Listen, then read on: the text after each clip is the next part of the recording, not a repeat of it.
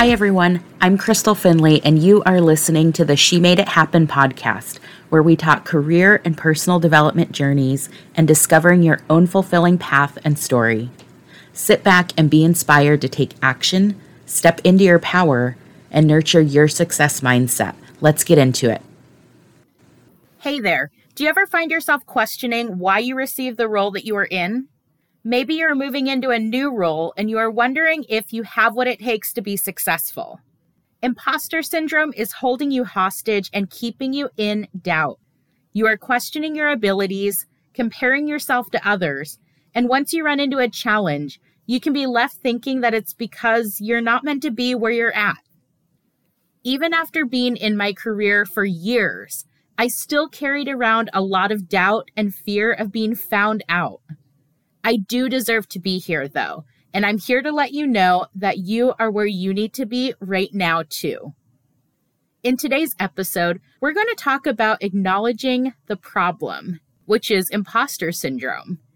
I'm going to give you some tips to help you put those feelings in check, and we're going to talk about finally accepting your achievements. So first things first, you need to identify that what you are feeling is imposter syndrome and address the issue. It is key to identify where the feelings of self-doubt are coming from. It could come from a new job prospect, because maybe you're deep down into comparison mode, or because you're taking on some new responsibilities. When you have a sense of where those feelings are coming from, you'll better know how to cope with them when they arise. For example, if you know that being around certain types of conversations or people trigger that feeling inside of you, then find ways that you can minimize that contact and save your sanity. Self-reflection is a really good way to identify the thoughts going on in your mind. So pay special attention to whether you are feeling fearful, shame, guilt, failure, or trying to measure your skills or experience to other people. Second, here are 3 ways that you can deal with imposter syndrome when you start to notice those feelings coming up. So it's really important to recognize that you are telling yourself to feel this way, and it's not the world telling you this. So my first tip for dealing with imposter syndrome is to replace those questioning and worried thoughts with reminding yourself about the accomplishments that have led you to where you're at right now. Think about the times that you have been stuck and you found your way out. Think about those times that you did a great job on an assignment or project. I really like to write these down for future reference, since those feelings of doubt do tend to come up occasionally. One thing that I do is keep a list of reminders.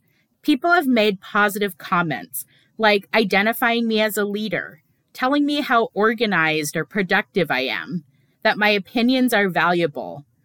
They are saying the same about you and your work. So reprogram your thinking and be open to receiving all of those really good comments. Next, you need to stop comparing right now.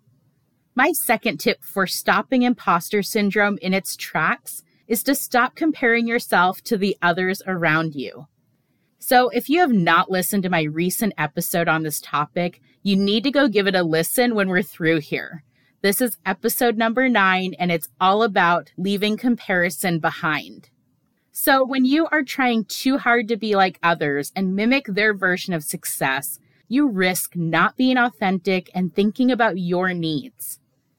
You could also be left feeling like you're always chasing something, and that is just never any fun. While you're deep into comparison mode, you also have to remember that you are not seeing the full picture.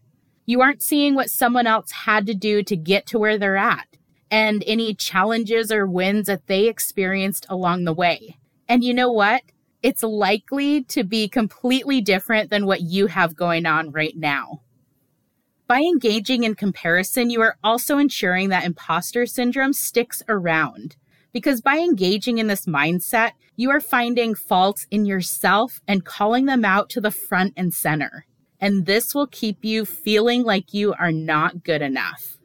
So just remember, others around you are experiencing success too, but this doesn't diminish what you are doing one bit. You also need to remember that you are not alone.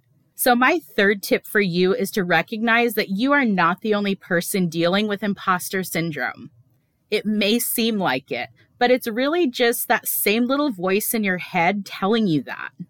There are so many people in the world right now struggling to be enough and trying to live up to what they think they need to be. So, create connections in your life that you can talk about these difficult times with. I encourage you to find someone that can be there for you when you find yourself in front of a mental roadblock due to imposter syndrome. This person will be able to give you back some of your amazing strength and remind you of your awesome qualities. Before we move on, I also want to point out that you can be this resource for others too, because you know how important it is to have someone by your side cheering you on. And last, but certainly not least, you need to start giving yourself credit for your achievements and recognize that your talents are what got you to this point. One way to do this is by celebrating yourself often. You don't need to wait until the end of the month, the end of the week, or any other time. This can be a gesture, getting more time to do your favorite activity, or just giving yourself a pat on the back. Show up for yourself by saying out loud what you accomplished and remind yourself that you deserve what is coming to you and that you deserve to feel happy. Another thing that can help you overcome imposter syndrome is to get clear on your definition of success. So take a few minutes and think about what success looks like to you.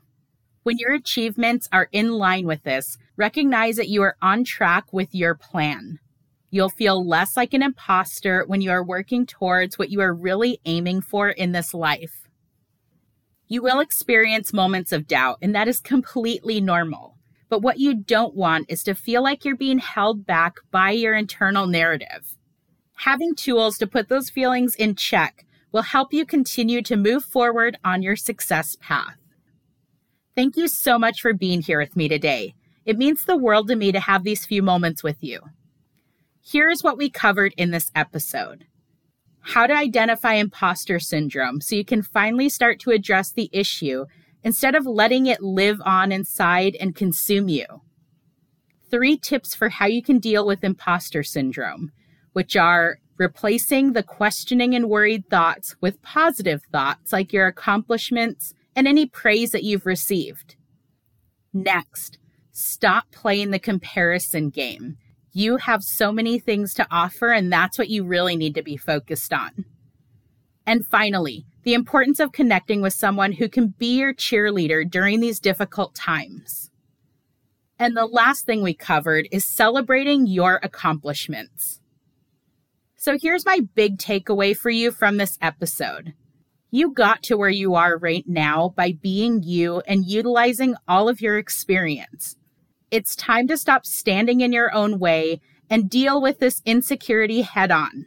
You deserve to be where you are at today, and good things will keep coming your way as a result of the work that you are putting in. If you'd like to connect with me or learn more about the show, visit my website at www.hersforthetaking.com. That's it for this episode. Remember to keep imagining the possibilities and that actions create results. Bye.